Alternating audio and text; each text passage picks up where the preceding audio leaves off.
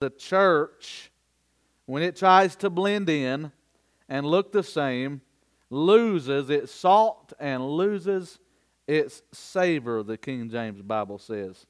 Loses its flavor, so to speak. Loses its effectiveness. If I had time, I'd step to the side for a minute and preach a 3-point outline on what it means to be a salty Christian. I don't have time to preach that whole message, but there's more to being salt than just flavoring things up and making it taste better. Salt preserves. Salt stings. So you may say amen right there. There's a lot of things that salt does besides just making your food taste better. And the Lord teaches us that we are to be the salt of the earth. And I believe that signifies that we are to be those that preserve righteousness and truth in the land, that preserve the Word of God. Amen. Being instrumental in God's hands is the ones that preserve the way of life by teaching the Word of God. And if we're not preserving what God said, and we rather choose to preserve what we say, then we have lost our saltiness. We've lost our effectiveness. And so what are the tools that God uses in this process of sanctification to make us effective? That's what we want to answer tonight. I'll give you 3 things right out of our text in chapter 7 and verse number 1.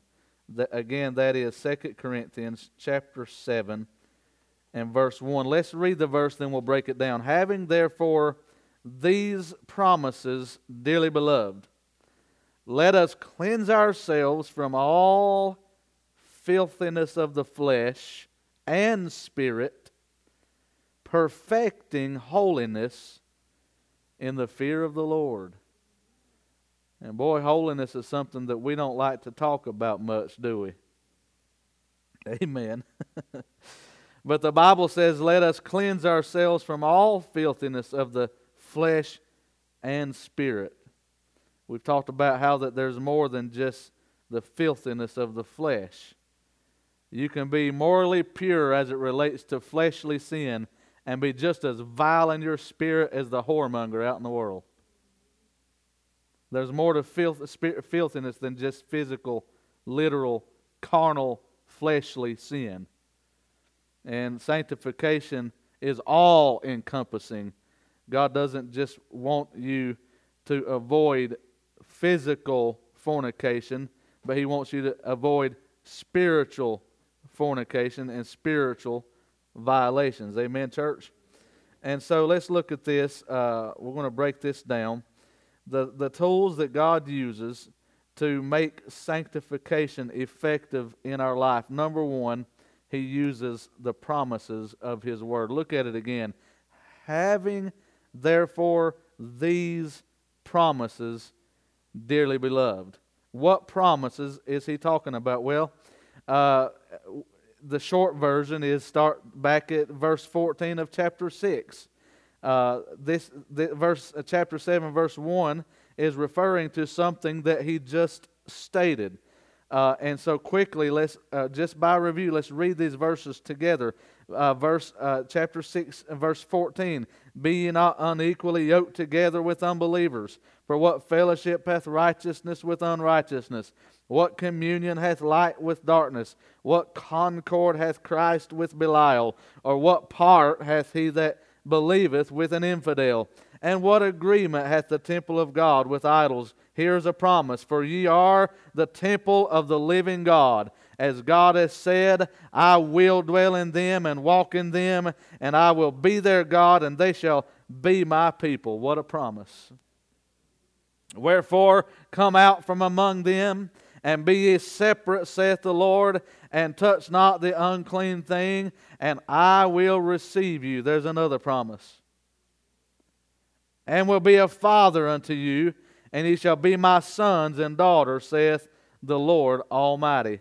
What a promise that God gives us, that as we yield to His Word, He will accomplish His will with us, for us, and through us, and in us. We do not have any excuses for being ill-equipped to live a sanctified, separated life for the glory of God the Father. You say, well, my flesh is just so weak, preacher, and I just can't help myself. My friend, that's where you're wrong. You can help yourself because you've been given the promise by God Almighty that if you're bought with a price, that He will empower you and enable you if you'll just yield to His Word. So there's no excuse for the child of God to waller in the mire, in the muck of sin and the flesh and being fouled up in your spirit. You're angry all the time. You're bitter all the time. You're snapping at people all the time. Amen. It's time for you to grow up and quit making excuses for yourself. Get in the book. Amen. Let the Word of God work His cleansing work in your heart and make you the new creature that you were meant to be when He bought you with His blood. Amen, church? There is a promise that He will work with you and for you and in you and through you if you will allow Him to do that sanctifying work. Amen. So He's going to do it through His promises. I'm thinking about 2 Peter chapter 1 and verse number 4 where it says, whereby are given unto us exceeding great and precious promises, that by these ye might be partakers of the divine nature, having escaped the corruption that is in the world through lusts. My, look at how powerful these promises are tonight. To be partakers of the divine nature. And I will say this, because what the Bible says, therefore if any man be in Christ, he is a new creature, old things are passed away. Behold, all things are become new. If that does not manifest in your life as an alleged believer, then you might want to check up and see what you think happened the day you say you got saved. Amen. The Bible says to make your calling and election sure. You better check up. If you say you got saved but you're still living the same life, enjoying the same sin, and it never bothers you, you're never convicted by it, there's never a check in your spirit that alarms you that you're doing wrong and that you shouldn't do that, then something is amiss. Something is wrong, because the divine nature of God will not coexist with habitual sin on a regular basis. He simply will not do it. That's not to say that He will leave you if you sin. That's not to say that you can't sin as a believer. But it is to say that the Spirit of God will constantly deal with your heart until you make things right with Him, or until He gets tired of it and brings you on home. That's not popular teaching either. But you think the Lord is going to constantly allow you to drag His name through the mud, the name whereby you claim that you're called? Amen? Now, that being said, He's very patient, He's very loving, He's very kind, and I don't think God gets the thrill out of it taking anybody to an early grave. But if you're His, the Bible says there will be chastisement. There will be spiritual discipline and I believe in some ways literal discipline. Have you ever felt like God manipulated your circumstances to get your attention? As a believer, as a child of God, oh yes. Oh yes. Sometimes things are going just fine till you disobey, till you don't believe, till you don't trust, till you don't take a turn He said turn, or till you don't avoid a turn He said to avoid, and then next thing nothing's working out. Amen. Everything just stops dead in the water, right? What happened? That's God the Holy Spirit saying, hey, without me you can do nothing. Amen. That promise that He'll be with you is what is going to cause you to be effective as you live out this process of sanctification. And your witness for God will not be effective without the power of the promise of God's Word to enable you to live it out. Amen? So, you got the promises, but secondly, it goes on and says, let us cleanse ourselves, chapter 7, verse 1, let us cleanse ourselves from all filthiness of the flesh and spirit. So you got promises, but secondly, you have purity. Purity is what makes sanctification effective. Purity, that's a strong word, but it's exactly the kind of lifestyle that God wants to produce in our lives. Pure in heart, pure in mind, pure in spirit, pure in soul, pure in body. Amen? Now, I know that we live in a sin-cursed world, and you can't live a single day possibly without thinking something you shouldn't have thought, or seeing something you didn't mean to see, or hearing something you wish you hadn't heard, or doing something you wish you didn't do. Right? But you're going to be miserable if you entertain it for any length of time and if you let it fester. God's sanctification will produce purity in your life. Jesus taught us in the book of Matthew, chapter 5, in verses 13 through 16. And I've already quoted some of this, but I'm going to read the entirety of the passage now that I had in mind. Jesus said, "Ye are the salt of the earth, but if the salt have lost its savor, wherewith shall it be salted?"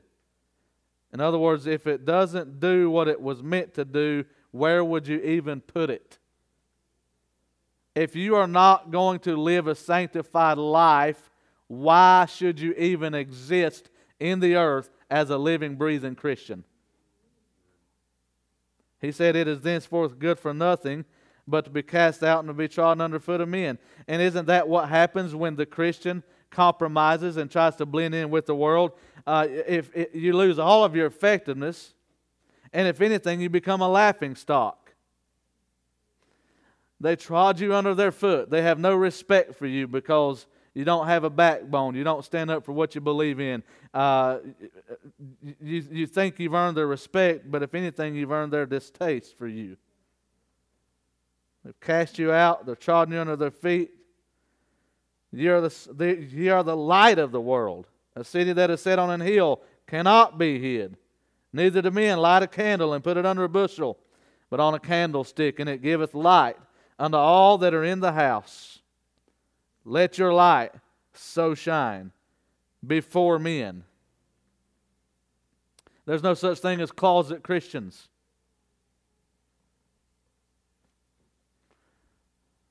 There's no such thing as closet Christians.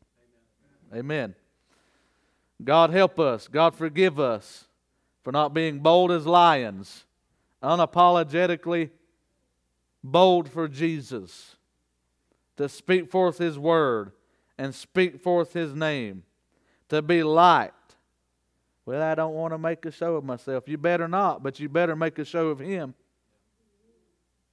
Amen. I'll be the first to agree. This ain't about you and this ain't about me, but it sure is about Him. And if I have to step out in front and the light shine on me long enough till I can mention His name in front of a bunch of people, then so be it, as long as they hear Jesus. You can forget my name and it don't matter, but you better not forget His name. And it's going to take somebody that's willing to step out and be a light. And yes, they're going to see you. Yes, they're going to notice you. Yes, it's going to be intimidating at times. And yes, you may be shy in nature and bashful, and you may not want to put yourself out there like that. But Jesus says that we are to be light and let our light shine before men. That means they have to see us. They have to hear us. And they're not going to get that with us blending in or hiding who we are as Christians. And what makes this work is when we allow the purifying work of the Word of God to have its effect in our lives. Because everybody can spot a hypocrite. Amen. And I would even go so far as to say this: people don't mind so much that you're flawed. They just mind it when you're flawed and are not willing to admit it. Amen. If you're just honest and say, the only difference between me and you is the grace of God. Amen. And I have the Spirit living within me. I have access to power that you don't have. But you can have that same power that I got. And when you both sin, we can both go to the same God and Lord over all, who is rich unto all that call upon Him. Amen. If you're honest about it, don't pretend to be somebody you're not, but do be the one that you are. You are saved. You are redeemed. You are sanctified. You're called to be a light. And so with your mess and all, tell others about Jesus and say, look, I'm not pointing you to me because I'll disappoint you, but I'm pointing you to one that will never disappoint you. As long as you're sincere and honest about who you are versus who He is, you can have an effect in winning others to Jesus Christ. But it's when we act phony and pretend like we are the standard, that's when we lose our effectiveness.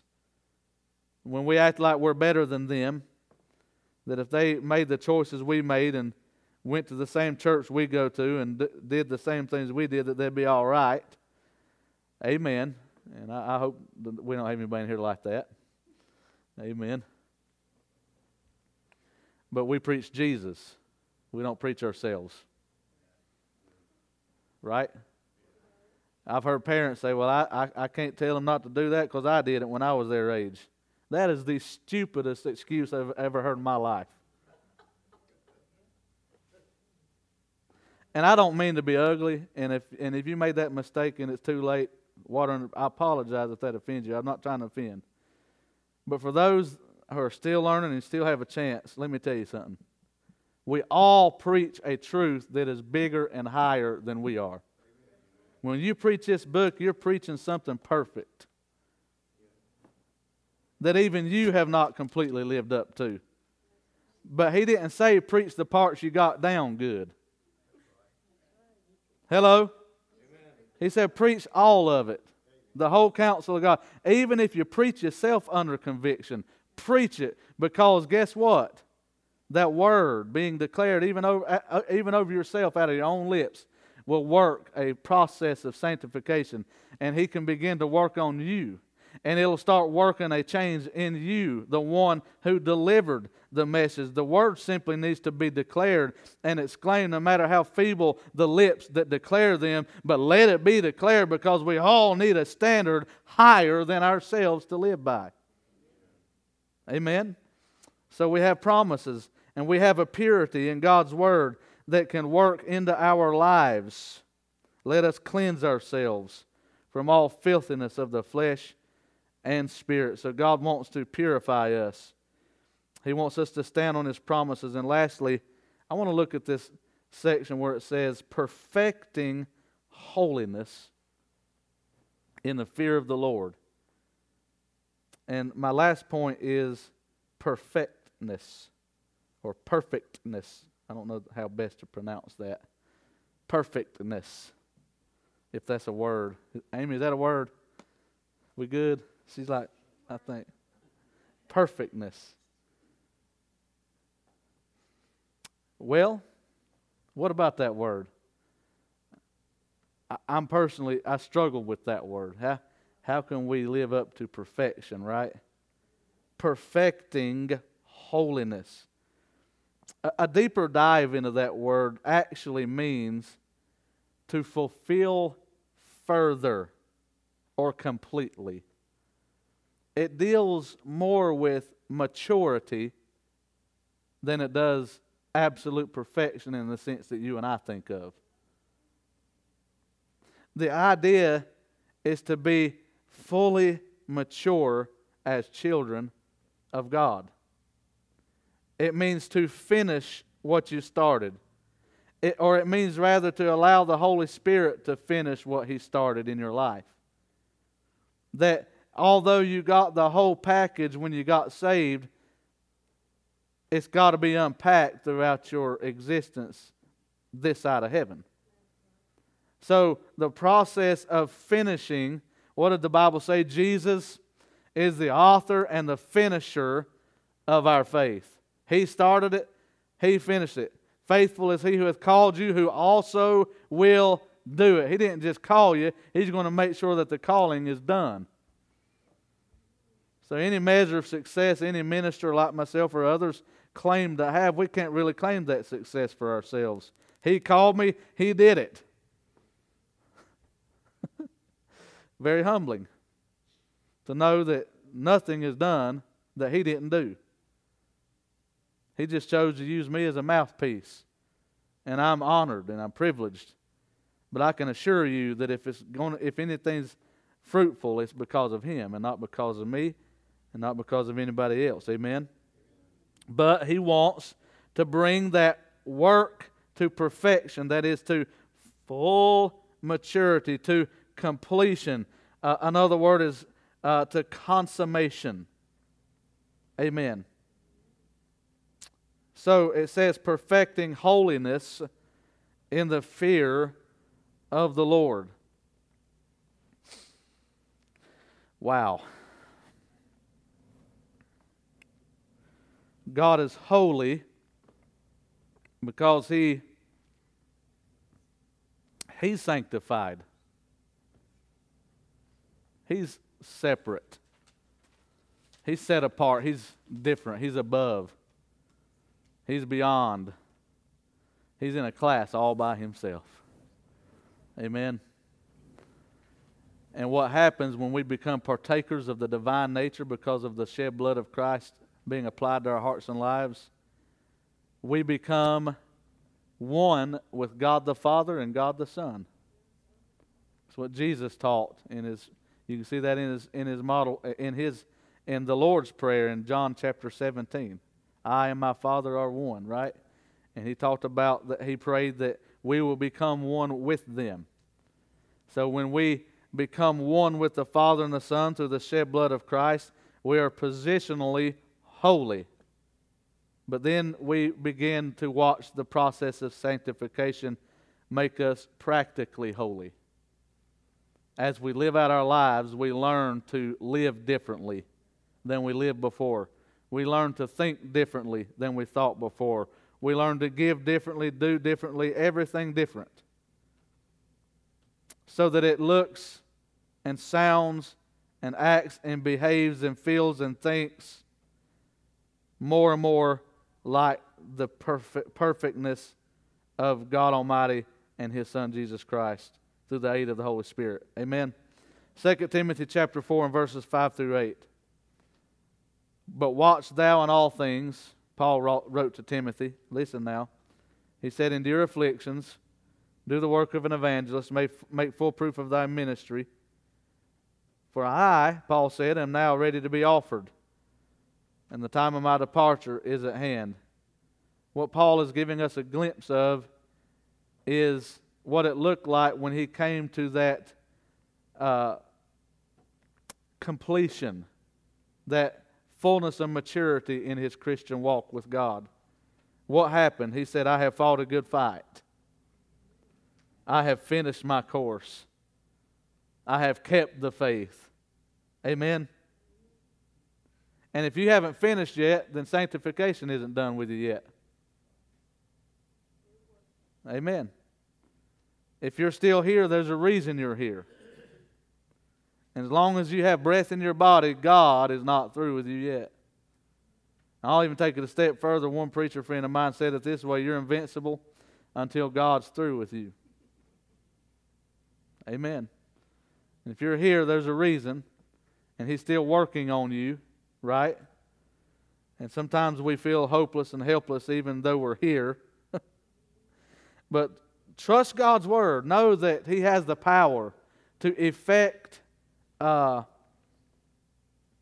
produce effectiveness through this process of sanctification in your life.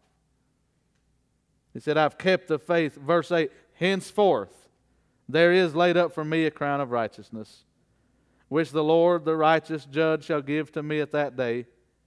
And I love this next part, and not to me only, but unto all them also that love His appearing. Oh, we commend Paul for finishing his fight and receiving his reward. But I'm glad he closed that statement knowing that, giving us the truth that in reality all of us can finish our fight and receive our reward.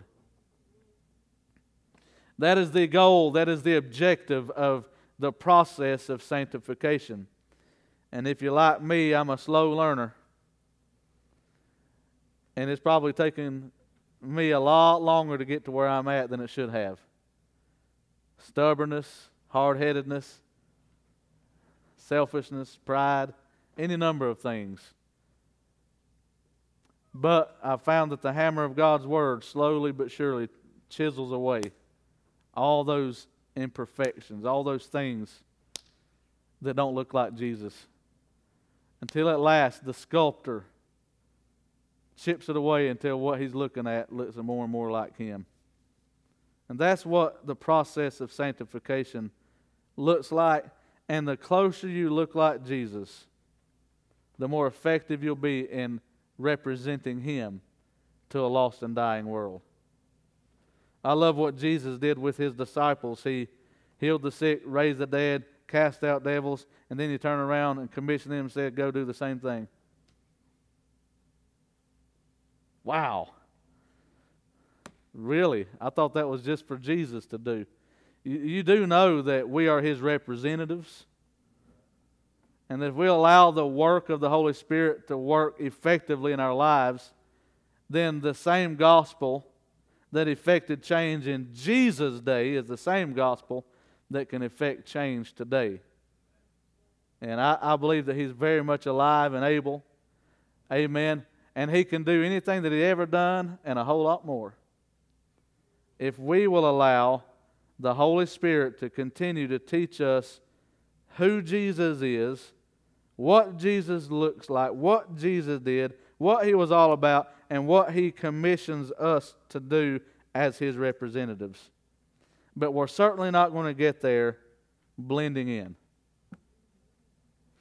Not blending in with the brethren, not blending in with denominations, not blending in with the world, but blending in only with the Trinity. God the Father, God the Son, and God the Holy Spirit. Amen. Jesus is the Word of God. So if we blend in with him, we'll be so contrastly different from the world that they can't help but see the light. And it'll be a pure light. And it'll be an effective light. And they will not be able to do anything but acknowledge that they heard a message from the Lord through us. They may try to deny it. They may try to talk themselves out of it. But when we live like we're supposed to live and say what we're supposed to say in this dark and dying world, and allow the Lord to put difference between us and them as it relates to holy living. I'm not talking about living a Pharisee's life. I'm not talking about setting yourself above other people and pretending like you're better than them and giving them that attitude. I'm just talking about showing them a different way because of what Jesus did in your heart and life. If you learn to love them like Jesus loved them and live in front of them like Jesus would live in front of them, it'll be an effective ministry. People will come to Christ. They'll not be turned off by your arrogance because you won't have any. Amen? They won't be turned off by my arrogance because I won't have any. Jesus didn't have an ounce of arrogance. He had every right to. Jesus could have been arrogant. If arrogance wasn't a sin, he would have had the right to have it, right? If anybody had bragging rights, Jesus did. But he came and he was a servant to show all of us a better way. And not once did he get drunk to save the drunkard. Amen. Not once did he sin with the sinners to sit amongst them and lead them to himself. He went to where there was, but he did not participate in their sinful activity, and yet he was able to have conversations with them that led them to himself. And we can be in the world and still not be of the world.